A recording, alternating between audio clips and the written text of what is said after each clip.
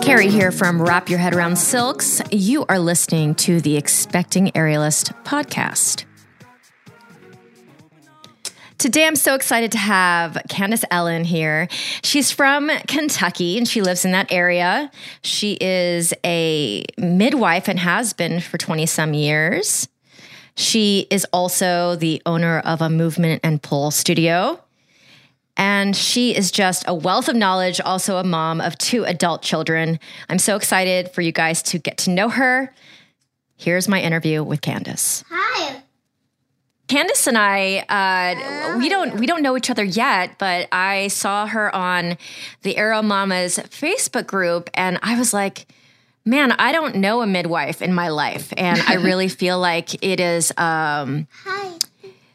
It's kind of a practice that's really important to this topic of the expecting aerialist, and I don't have one in my life, so I was like, hey, Candace, will you come join us and lend us some of your knowledge? She's also a studio owner, does pole, does aerial yoga, she's a mama, and so she just checks all the boxes of what this podcast is all about. So let's start with you as a mom. Do you have any postpartum or prenatal or birth stories? You've got two kids. Are they, what ages are they right now? They are 27 and 24. Oh my goodness. So you got to go in the Wayback Machine. You got to go in the Wayback Machine. Well, yeah, a little bit. I mean, if you want personal stories, but I wasn't doing aerial at that time. I didn't find aerial or pole until I was 39. Oh, wow. This is so cool that you found it later in life. I got so many more issues than you even know. I want to know all of it. Yeah. Do you have any stories that stick in your head about giving birth and being pregnant and all that? My personal stories are that I had a hospital birth with my first child, my daughter. And it wasn't quite the supportive experience that I was looking for. And so with my second birth, I mean, I had a fairly natural birth, and anything that wasn't considered natural was imposed upon me while I said no. So if that gives you an idea, there was nothing going wrong at any point that wasn't caused by, what we call iatrogenic sources, which is, imposed by your healthcare provider or your environment. So that particular experience, which I didn't expect, I should have seen it coming, but I was young, led me to look into options for my second birth and actually put me on the path of becoming a certified doula. So during my second pregnancy, I was going through my certification process. So during that process, I found a midwife. Because of where I live, we didn't have any options as far as birth centers go, whether they're attached to a hospital or freestanding. And I didn't really know anything else. So I started doing a lot of research and found that home birth was my only option outside of a hospital environment like I had already experienced. So I found a midwife. There was one midwife in my entire region that was attending home births. Where is it that you are living? So I'm in Central Kentucky. I was born and raised in Lexington, and my businesses, both of my businesses are centralized to Lexington, or my home base is Lexington anyway. I live outside of Lexington now. But so then I did have a home birth, and I was going through my DONA certification, my doula certification. And my midwife said, why don't you attend some births with me so that you can get some support experience? That was in 1997 and 1998, back when doulas really weren't known. Wow. There was one doula in my town in Lexington. Wow. Which now there are a gazillion. Throw a rock, hit a doula, as I say. A rock and hit a doula. That's going to be my quote for you. Well, on the West Coast, it's throw a rock, hit a midwife, right? At least actually, I don't even know this. It's not my world. In some bigger towns like Seattle, like some of the larger cities on the West Coast, have a lot of midwives because they have had more progressive laws on the books as far as licensing I see. many years. Yeah. So it's easier, or it has been historically easier to practice midwifery in some areas than it was here.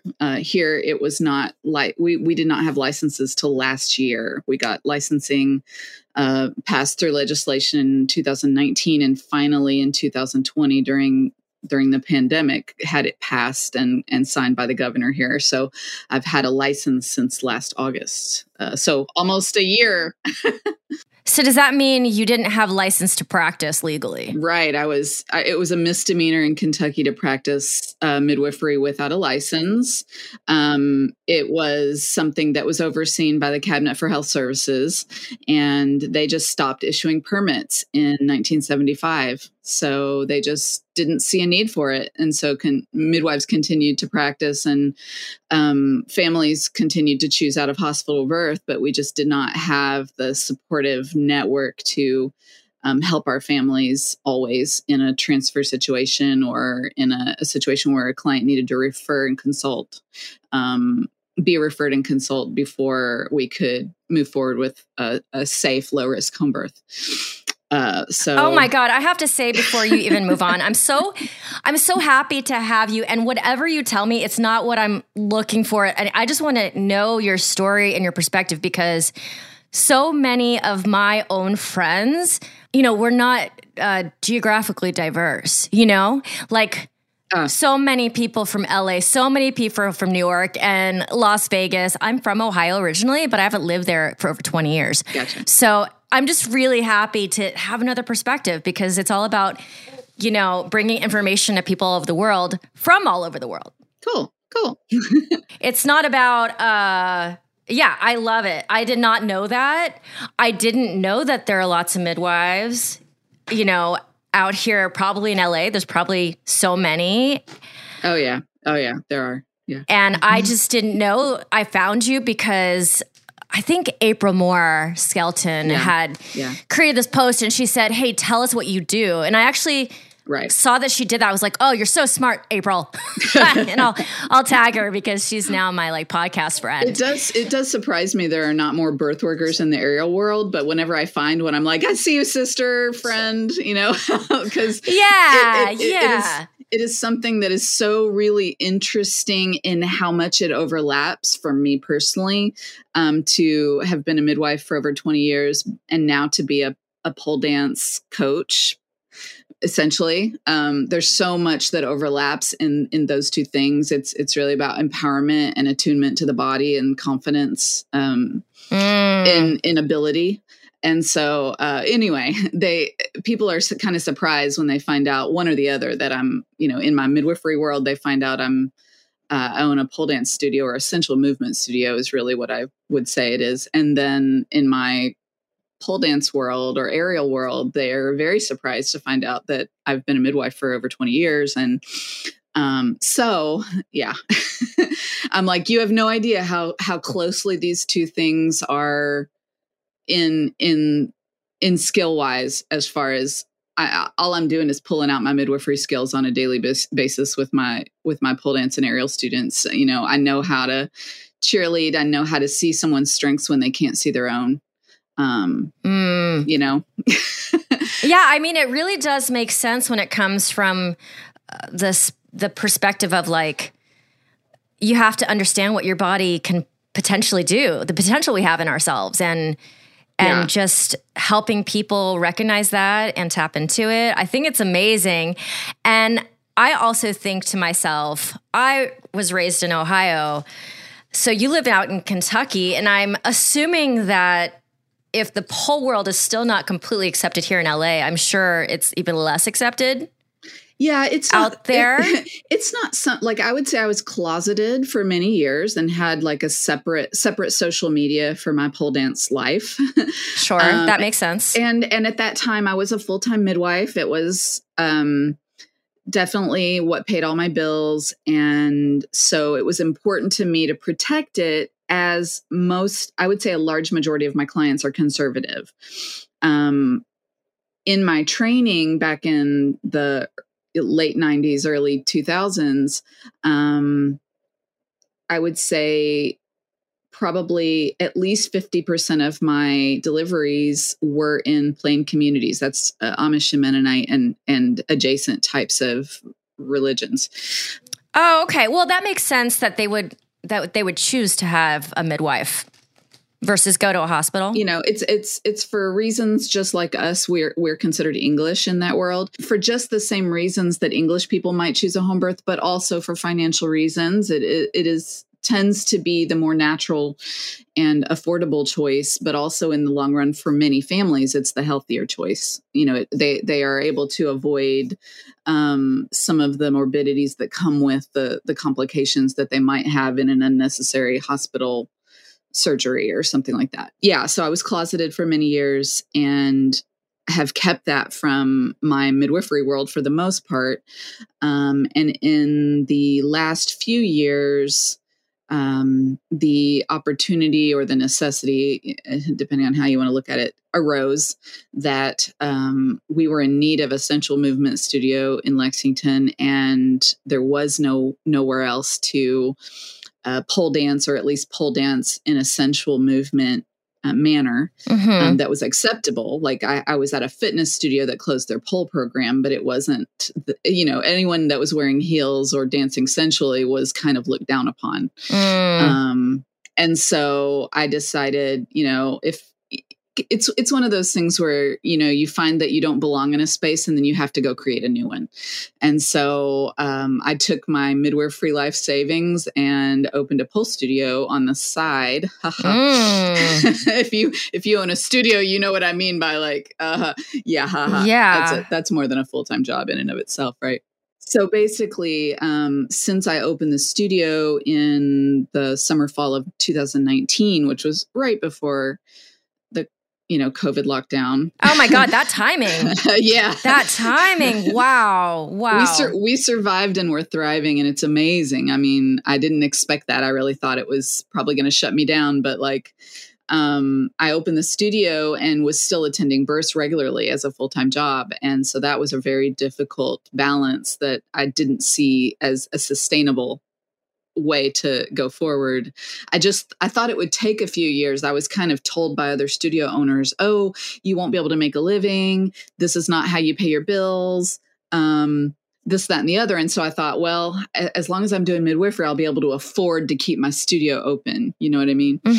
And what I realized was, if I'm a smart business owner, I can thrive in a studio, in owning a studio. And I have, and I can semi-retire or retire from midwifery. And so that is what I've chosen to do this year. Is I'm semi-retired. I pick and choose selectively the clients that I will attend.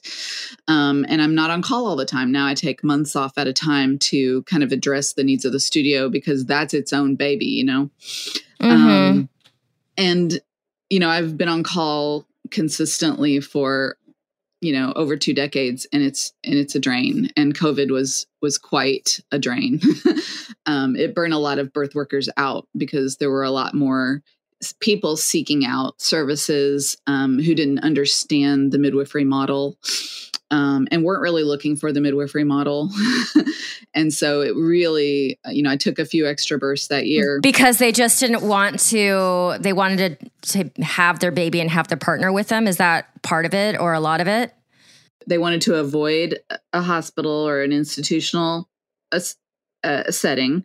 They didn't want to have to worry about being tested for COVID in labor. They didn't want to have to worry about being masked.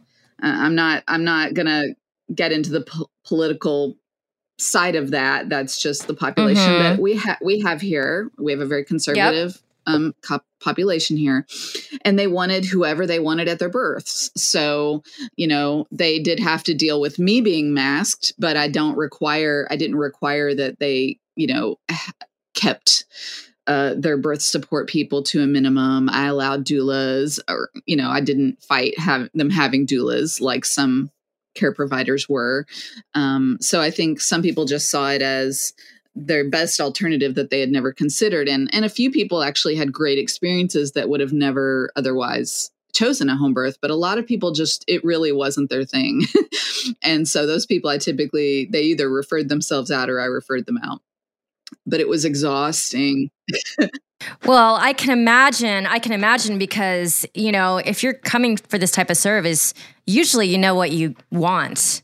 Yeah, these are people that weren't educated on home birth. Mm-hmm. Okay. It was kind of like a fad trend, like TikTok. It's like, how can I find a midwife? And it was a desperation and a lack of understanding and a lack of research. Like, you can Google a whole lot of things, and most people did not choose to use their fingers for that. They just dialed a midwife and asked the same questions that weren't necessarily pertinent. Like, oh, that is really exhausting. Oh, yeah, like they assumed I took insurance, and they assumed there was pain relief offered at home, and they made a lot of assumptions that this was just a cheaper form of a hospital birth, when actually it's a whole different mindset and preparation. Like I really wasn't interested in educating people further than what I normally help my clients come, of course, preparing I can imagine to birth out of hospital is a whole different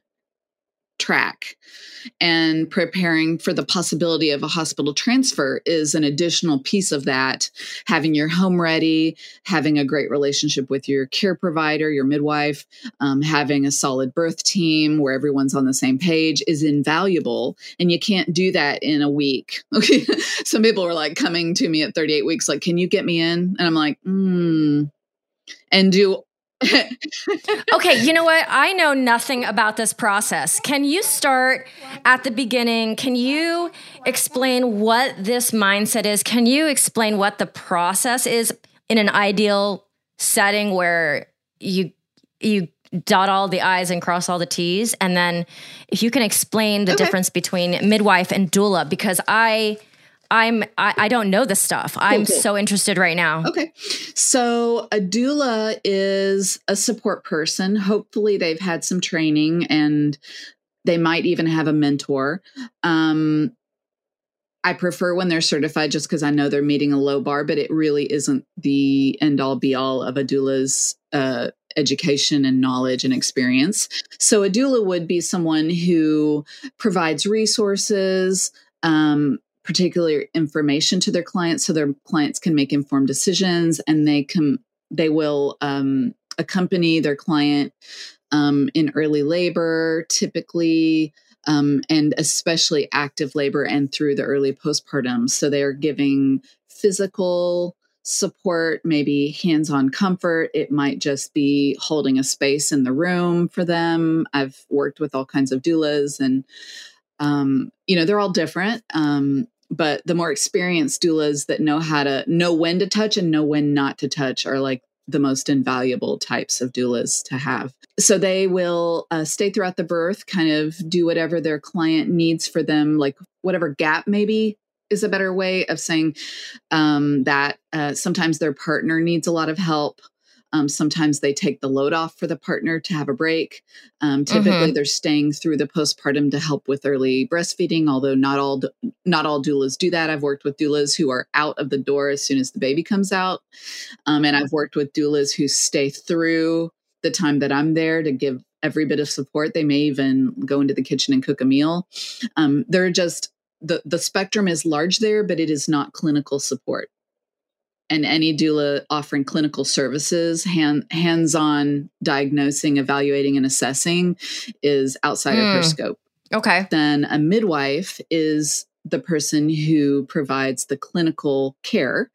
And so prenatal care, referring and consulting, labor and birth care, being with the client, active labor, second stage pushing through the third stage, immediate postpartum care for the mom and the newborn baby or babies, a newborn exam. So I'm also an IBCLC, which is a lactation consultant. Don't confuse that with a lactation counselor. That's a 45-hour program, and I used to be a lactation counselor on my way to becoming a lactation consultant. Oh, I see.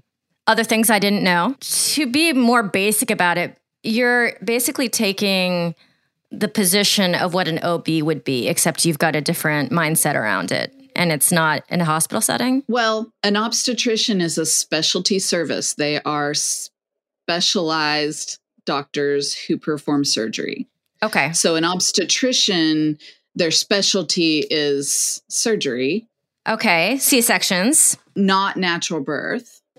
So they may also do assisted vaginal births with, a vacuum or forceps or whatever, but that their place is in the clinical specialty of surgery around obstetrics and maternity and not in natural birth. They're not typically trained to sit in the corner on their hands and, wait for the natural process to unfold. They're there to address the pathology if it does present.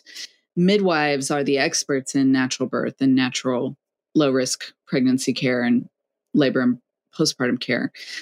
Whenever we need to, we might refer to or consult with an OB. And I do have relationships with OBs that are very valuable to me. There are wonderful OBs out there. But in the United States, our system is very much backwards from most of the rest of the world. In most of the rest of the world, OBs answer to midwives. I see. And this is why there's that little bit of a push and pull with the American healthcare system and going into a doctor, because really their training isn't to give you that natural birth. And that's why now you have to go in with the birth plan so that it's not like the go-to. It's not what they're used to. Right. Our healthcare system in the United States is fairly backwards in that way. We don't place a priority on holistic care. We place the priority on pathological care. Mm-hmm. And can you tell me what, and you've been doing this for so long. So basically you're guiding these women through birth. So you're catching babies, you're doing all the things. Can you tell us what this is like? What is this experience like? Is it like new life happening for you every couple days? And it's just... That's complicated, but I'll try to explain. So I became a midwife in the late 90s and the early 2000s, like I'd said before. And back then there weren't a lot of options for training. So I did apprentice or intern with local midwives who were attending home births. And then I completed most of my training in a birth center that is no longer open in El Paso, Casa de Nacimiento. And so between my years of apprenticeships with multiple midwives and my birth center experience, I was able to meet the requirements for the entry-level credential from NARM, which is the North American Registry of Midwives, the Certified Professional Midwife. And so I became a CPM. Back then, it was very much a different environment, a different way of thinking amongst people. I would say the clients that come to me now are very different than the clients that came to me in the 2000s. Most people back then, the internet was still on the news side. Most people were reading magazines and books from the library still instead of finding this information online. And so people who found me already knew what they wanted. They were never calling and going, "What is home birth? Tell me about that. What do you do?" They already knew. They had already read multiple books. They had already decided very, very specifically why they didn't want a home birth, why they didn't want a hospital birth, why they wanted to plan a home birth, whatever their reasoning was, that it was more solidified. Okay. You didn't hear of celebrities very often home birthing. This was before Ricky Lake and her documentary. Oh my goodness, Ricky Lake! I haven't heard that name in a long time. I mean, she did a lot to push the home birth movement forward. Really? Oh yes. Okay. And I still get people that tell me they saw that documentary and that's one reason they had always thought they might want a home birth someday. Wow. It was available on Netflix and everything. it's kind of a big deal. For us, you know, but like nowadays people can easily pull out their smartphone, do a search, find a midwife in their area, and then call them up and want, you know, an hour worth of questions answered for free. So it's a totally different like vibe now, in my opinion. I've practiced long enough to have seen a very big change in multiple layers of practice. So I would say back when I was early practicing and when I was a student myself, there was a need for birth workers, and I became a midwife not because I wanted to all of my life and dreamed about it. I was drawn to birth and babies and didn't realize that other people weren't always.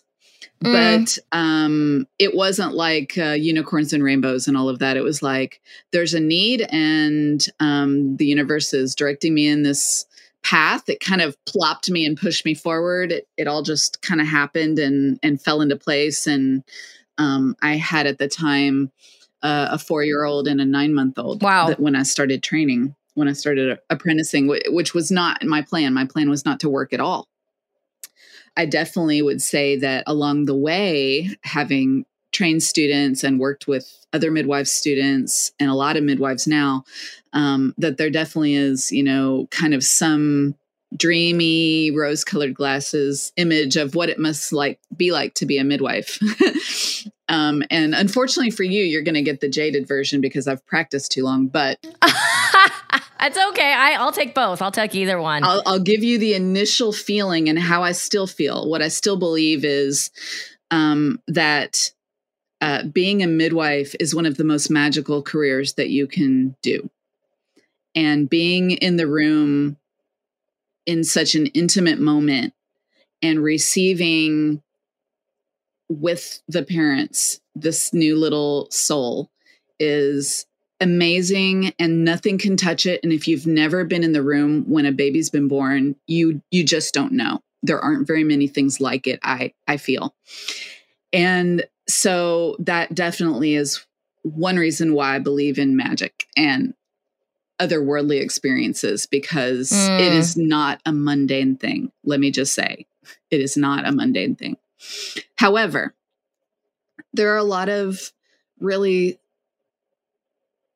stressful things that come along with being a midwife. There's a lot of responsibility. There's continuing education. Mm-hmm. There are a lot of political issues. There's burnout, which is a real thing for healthcare providers, and that's only becoming, I guess, known in the last few years. I think it's compassion burnout or whatever they call it now, but you know, it's been something for midwives for a long, long time. You know, we just don't have the support systems to be sustainable. I can't afford health insurance on, you know, so here I am providing care for people, but I can't seek care myself.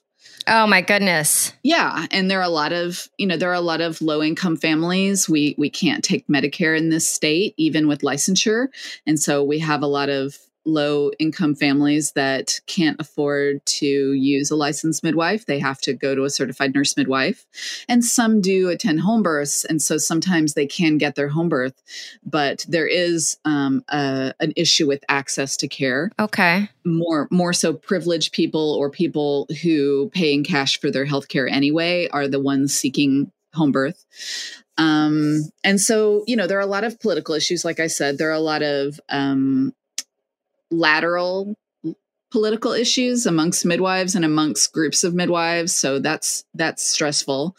The birth community is not always a really wonderful and supportive place. That makes sense, actually. I mean, it's complicated. It's very complicated. So while I love attending births and supporting families in welcoming their new babies and helping them in their transition to parenthood, it's all of the rest of it that's really hard. Dealing with insurance reimbursement, dealing with stats, dealing with this, that, and the other expectation on top of, I have a lot of people that contact me and they expect like I have a full office and an assistant and a receptionist and someone that does my billing for me. And I'm like, no, it's all me. I'm the one receiving and responding to your emails, your texts, and your phone calls. I'm the one that's on call. I'm the one that's doing all those home visits. I'm the one 24/7 on call and attending births, and so I didn't call you back within 24 hours. So you hired someone else. Maybe I was up at a birth all night and needed to sleep today. Like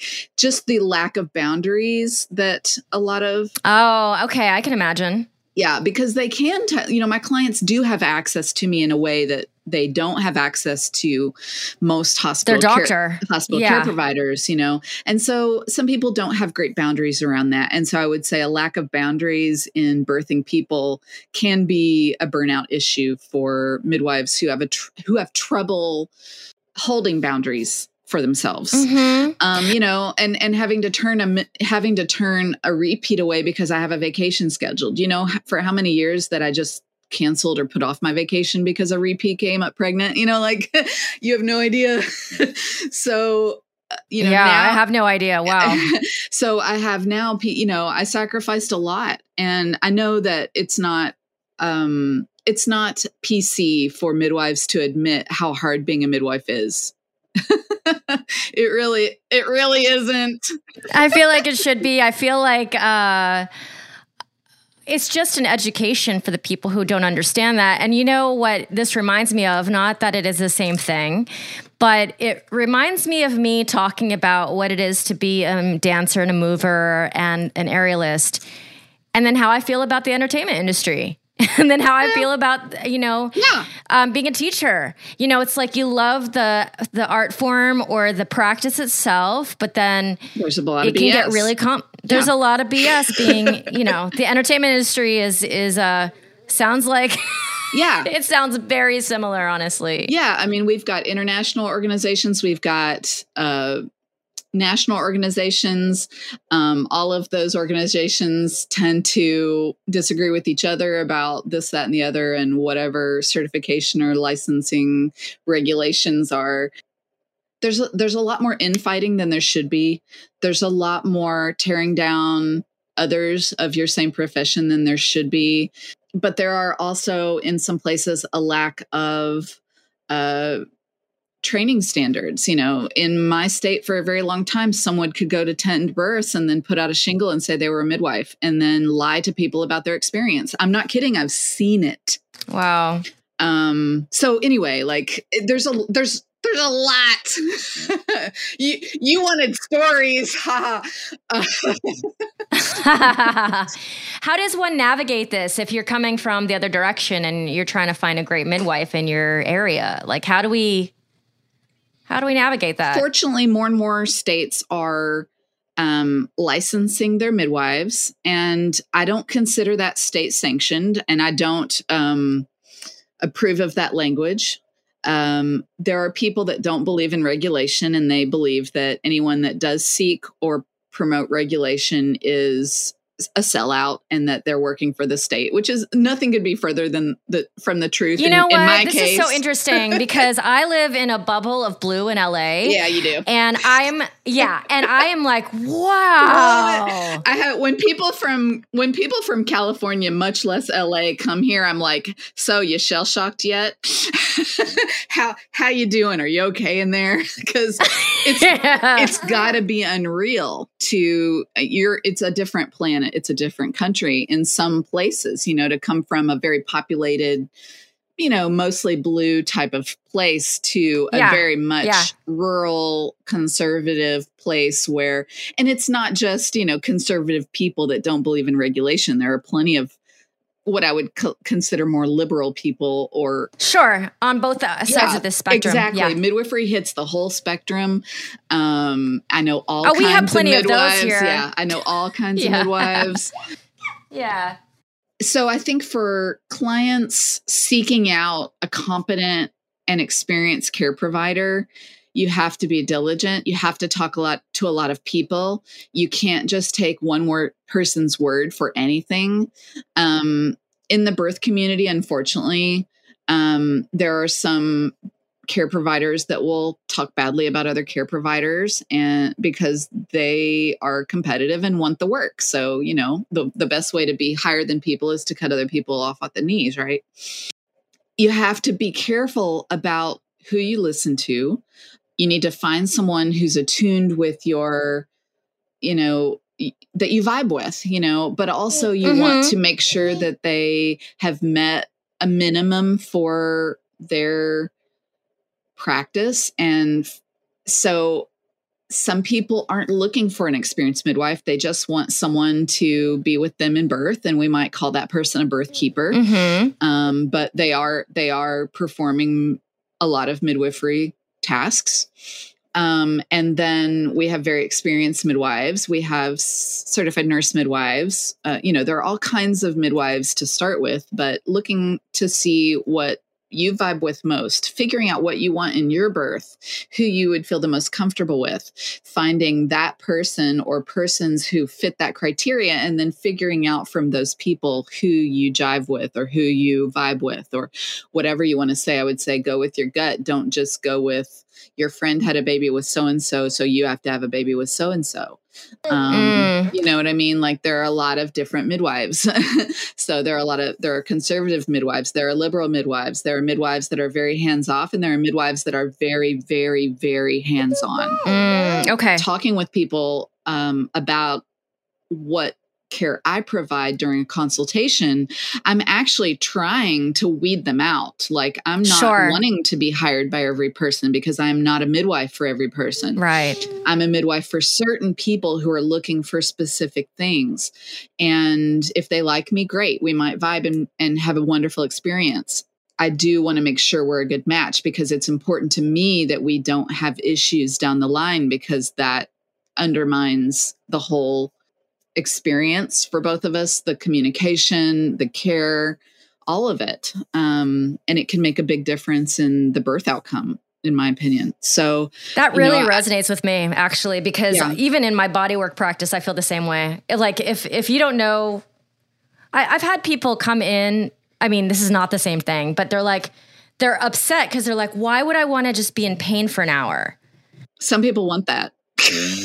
Some people want that. My practice is called the House of Pain, by the way.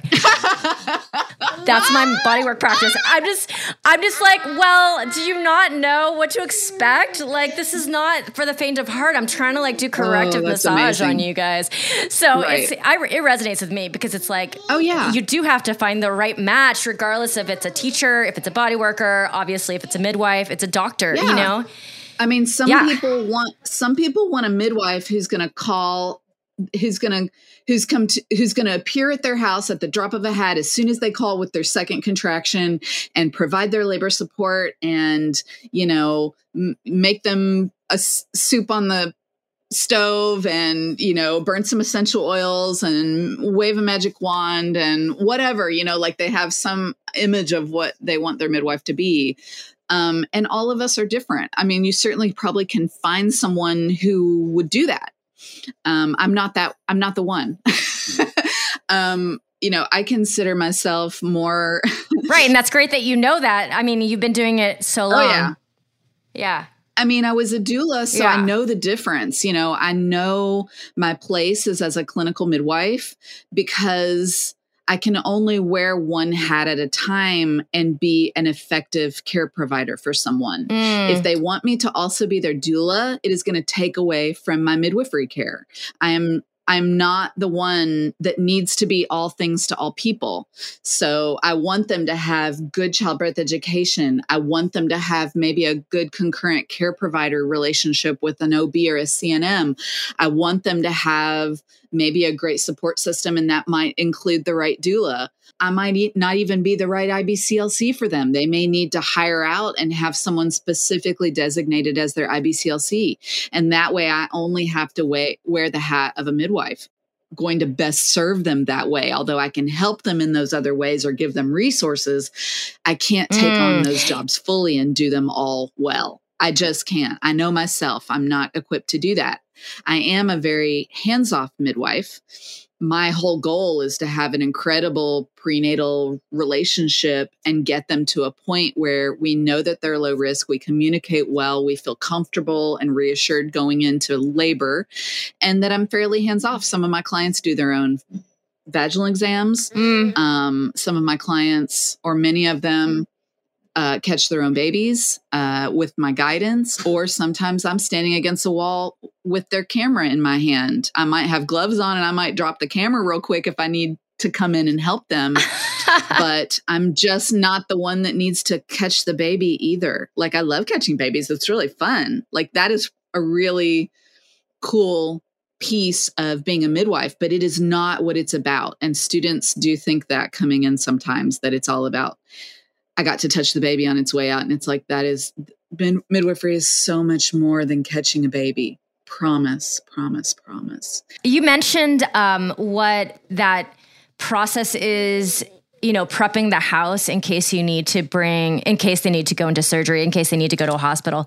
Can you talk about that? Because that is a transition that I've never heard about. I mean, I've heard about it. I haven't heard the how about it. Okay. So I personally, in my practice, do all home visits. I don't have an office anymore. I just don't see enough clients to maintain an office for them. So I do travel all over central Kentucky seeing clients in their homes. So basically, just getting to know them in their home during their prenatal visit is one thing, but then I do come for a special visit when they go on call. So clients go on call anywhere from 36 to 37 weeks, depending on the client and their circumstances, sometimes a little earlier, sometimes a little later. So basically, by that time, they have a supply list that they needed to have gathered and obtained. So they have a custom birth kit that I've put together that they buy. And then they gather things also in their home. And then we walk through their home all the way from the front door through every room. So I'm aware of the dynamics of the family, how many children are there. Are there free beds where they see themselves nesting, where they're going to have their birth supplies? Where are all the toilets? Where's the trash cans? Where is their extra food? Do they have a microwave? Do they not? All of those things help me not have to worry about those things in the moment. Like, oh my gosh, I need to find more towels. Well, they have a stack there sitting. So when I come for that 36 or 37 week visit and we've done their walkthrough, I go over the supplies that they have ordered, make sure that they're all there. Then I go over the supplies that they have gathered, make sure they're all there, and I may give them feedback on, what might be a better container for my supplies. And so then I will set up a tray or a bowl. I call that a preset bowl for women who go really fast, or mothers or parents who go really fast in their births. I basically take several things from their birth kit that they've ordered and the things that they've gathered and put it in one. And then I come in during their labor and fill in that tray or bowl or whatever it is with my anti-hemorrhage meds and a Doppler and, that kind of thing. Okay. And so that's part of preparing. But I also want to know, are we on the second level? Are we in the basement? If I need to transfer them out the front door, how many sets of stairs do I have? If we're on a gurney, how difficult is that going to be? Women in labor don't like to move. I don't know if you knew that, but a lot of women don't want to. I'm sure that's true. They don't want to move the way they don't want to move, which is valid. Completely. But in a transfer situation, it can become an issue. So, I want to have the logistics of the space already thought out. So that in some cases I might say, you know what, if you're setting up a birth pool in this space, this is a space right next to it that we could use if we need to get you right out of the pool and into a supine position or a lying down position, that we could use the couch for this. So let's set up the couch with plastic in labor as well, or whatever, So we call that making up the bed, making up the couch, and the logistics of where a birth pool might be and where we need to have supplies, so that in an emergent situation, which most aren't, I can easily transfer. I can easily call 911. I can easily, move them to next level care if necessary, without it being any more chaotic or traumatic than it needs to be. It needs to be easy and smooth for their sake. So that's part of preparing for a home birth. And so these families have their homes set up like that for weeks before, possibly. No, not necessarily. All I require is that they have their supplies gathered and set up in a space. So like they might have it in the previous child's crib set up in their bedroom. They may have it in a couple of drawers in their bureau. They may have it in a box that they pull out from under the bed so that they can reach it quickly. Yeah. They can reach it quickly when they're in labor. They can make up their bed with protection for the mattress, that kind of thing. Some people put plastic on the floor. It kind of depends. They can set up their pool, which I bring to them at that walkthrough visit. And then we communicate in labor as far as when they need to have their pool ready and when I should be on my way. Okay. So no, they don't have to have their house set up like for the birth, but they need to have an idea of where they're going to birth, where their children will be, if they're going to be in the home or whether they're going to be out of the home, whether there are resting spaces for the birth workers, that kind of stuff. They need to have a plan. Yeah. I love this. This is more detailed information than I've ever heard on this particular way of having a baby. So I love it. Can you share with me a little bit about how your midwifery and then also the studio owner and then your pole dancing, how it all comes together for you? Kind of like what we were talking about in the beginning, but just a little deeper into how those two come together for you now. Initially, when I became a midwife, my business name is Empowered Birth Services. And that is because when I had my home birth and experienced a really empowering birth for myself, when my first birth had not been so empowering. Becoming a mom was awesome sauce. I loved it. I couldn't wait to have another baby. However, doing so in such an empowering manner was like next level. So I named my business Empowered Birth Services in 2000 when I started practicing as a primary midwife. I would say my family and my husband at that time especially said that I really came out of my shell, that I had really found myself, that I had kind of come into myself. Being a busy midwife for many years and getting to a place in my late 30s where I needed to start focusing on my own health and my own self, too much adrenaline, too much cortisol for years. I started changing my own personal habits, change my diet, change a lot of things. I started doing yoga. I started lifting small weights, things I'd never done before. I hadn't really moved my body in 20 years, but to get in and out of my car for visits and squat at a birth on the side of a tub. So I started moving my body at home, and then I started going to the gym and I started eating differently, and I lost a lot of weight and was like, what? And then I started feeling stronger and I was like, what is this? And a friend, after many, many months of this, during this transition for myself or transformation of myself, she dragged me to a pole dancing class. I've never stopped pole dancing since. That was in early 2013. Oh, wow. Okay. So you're almost at your 10-year anniversary. Almost. I'm at 8.5 years. Yeah. Yeah, she dragged me to pole dancing class, and I was like, I'm a very uncoordinated type person. I was not like a dancer as a child. My mom specifically would not put me in dance classes, like she was like, oh no, darling, that's your sister. That's not you. And so not having a movement background was a disservice, in my opinion, for me. And going into movement at age 30, like late 38, early 39, was a transformative experience as well. It was the second transformative experience, or third, after becoming a mom and becoming a midwife. After becoming a mom, having a home birth, and then being in birth work. It was like this next coming out of my shell place of getting comfortable with my body, being in touch and having body awareness, understanding that I knew my pelvis better than most of the women standing around me in class, that women are so disconnected specifically more than male identifying people or people with biological male parts. I'm not sure how the best way is to say that, but what I know is more of women from my midwifery work, or people who identify as women, are just typically disconnected from their lower half, whether that's their pelvis, whether that's their abdominals, whether that's their pelvic floor, whether that's their genitals, all of those things. Yeah, and most women will listen to that and go, yeah, wow, that resonates in a way that I'd never thought about before.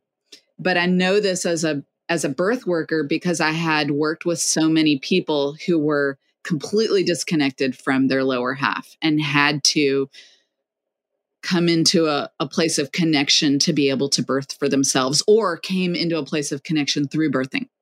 Sensual movement and pole dance for me specifically, I found a connection with my lower half, maybe you could say, that I had not experienced in birthing naturally, that I had not experienced as a birth worker, as a mom, as someone who had been a midwife for many, many years, but I recognized it because I had helped other people, right? I love it. So I found a love for sharing that pretty early and became an instructor within a few years, and several years before I was a studio owner. That my cues in the birth world were very similar to my cues in pole dance. Tuck and tilt your pelvis. I say it every day, no matter whether I'm in a midwifery visit with a client or I'm teaching a pole dance class. I love it. So, and I'm also a certified yoga instructor. So some of that is coming, the wordage and the cueing was kind of, that's my bridge between the worlds really is my yoga cueing. But, so helping students find a confidence in their body movement, finding confidence in their own sensuality, maybe sexuality, maybe not. It depends on why they're there. Everybody has a different journey. People are coming into their birth experiences with specific personal experiences as to why they're there and what they want. The same is true in a sensual movement studio or a pole dance studio or anyone doing aerial for that matter, although I do find sensual movement to be more applicable to this particular point of finding a connection to the rest of your body, finding a confidence in it. There's one thing to find confidence and strength. That's a whole thing. Thing, which is amazing and wonderful. And I want everyone to experience that in their lifetime, right? But there's also finding connection through confidence and sensuality, because we all are sensual beings. Some people keep it on the inside and some people wear it on the outside. It doesn't matter. Sure. But, we provide a safe space for people to find that and develop that in my studio, which is Empowered Flow Studio. Candace, I feel like you're a warrior and we need more of people like you. I feel like there's too much of the same in my life. I know a bunch of hot chicks who have been dancing since they were 3. Yeah. You know what I'm saying? Who are like, after my 20-year dance career, this is me, right? This is what my story is. It's not, it's great and everything, but it's hard maybe for people out there to, resonate with that, because your story is a lot more, even though to me, it's like out of this world that you've been catching babies and doing all this for 20 years and you own a studio and you live out in an area that it's totally bizarre to me, even though I'm from the Midwest. Yeah. So even though your life is so different from mine, I feel like it's more understandable and it's more comparable to women out there than mine is. Well, I don't know about that. To be honest. But well, just the fact that you found it later in life. Yeah. Yeah, I think I can relate. I'm not a slender, tall, athletic, fit person. I am a, pear-shaped, middle-aged woman going through perimenopause. So I definitely relate to my students in a completely different way. And as a new pole student, and even as an experienced pole student, I can spot a bullshitter instructor a mile away. I love that. You know what I mean? You know what I mean? Yeah. I'm saying when I say a bullshit instructor, what I mean is an instructor who can only cue and relate to someone with a body like theirs, with a movement background like theirs. And most instructors, and not all, and thank goodness we're becoming more diverse, but most instructors become instructors because they've excelled in the area of what they want to instruct. Yeah. And so typically they've excelled because it has come easy to them, or over a long period of time, they've developed the skills and the body necessary to execute and be successful. They may have been competitively successful. They may be visually successful. They may have an Instagram following. Whatever it is, they're typically not a large-bodied, middle-aged woman. Yeah, and I feel like there's a lot of women out there who are trying to relate to people who are not like them. And, that can be pretty challenging. So I love that, you and I had never spoken before this, but man, I really want to be your friend. You're like the coolest. You're like the coolest. And we have children who are very different ages, but we're not that different age-wise. I'm 44. Like I had a kid when I was 41, cool. So I just waited. That's you. I waited a long time. You're a warrior. Yeah. So, I have hopefully a bunch of new besties from doing this podcast. I'm so grateful to be in a position where I can get people to talk to me about their stories. It's like the coolest job. It's the coolest job ever. Yeah, because it's cool. Your story is incredible. Yeah, it's cool. It's super cool. Yeah, and thank you for being here. I think a lot of the women out there across the world will be like, man, this woman's a warrior, and I really relate to her story, and I think it's such a valuable story to have out there on blast. So I hope that people will tune in and listen and learn. Thank you so much to Candace for being with us today. If you go to my show notes, I have a free training cheat sheet for you there. You'll just put in your email address and it'll come straight to your inbox. Thank you so much to Asa Watkins for music and post-production. And if you would honor me with a 5-star rating and a review anywhere you get your podcasts, it really helps others find this podcast easier. Thanks so much for being here. You've been listening to the Expecting Aerialist podcast. Why is my brain is really, really bad? It's because I have a 1.5-year-old. Right. That's why. Yeah. So I've been like recording and then recording and posting. I'm just not ahead. Gotcha. One day I'll be ahead. Do what you can do. Like you can, as I learned, I was also a La Leche League leader. As I learned in La Leche League, two very important things. One being you can do everything that you want to do, but you can't do them all at the same time. You know what? I'm struggling with that this year big time because I'm trying to I want to do all these things, and man, there's not enough time in the day with a toddler. So there isn't. And someday that toddler will be grown and you won't be thinking what you didn't achieve while that toddler was a toddler. You'll be thinking about how much quality time you gave that toddler, because it really is in a lot of ways the most important job. It is. And she's like, we're like at the hip. We're, we do everything together. Yeah, it's the most amazing thing. Yeah. Absolutely. That there is nothing more important coming from someone whose children are grown. I can't get that time back. I was a busy midwife during a lot of that time, and I sacrificed a lot. I was gone on birthdays, I can't get it back. So cherish it because it's precious. And you'll have time to do the other things that you want to do.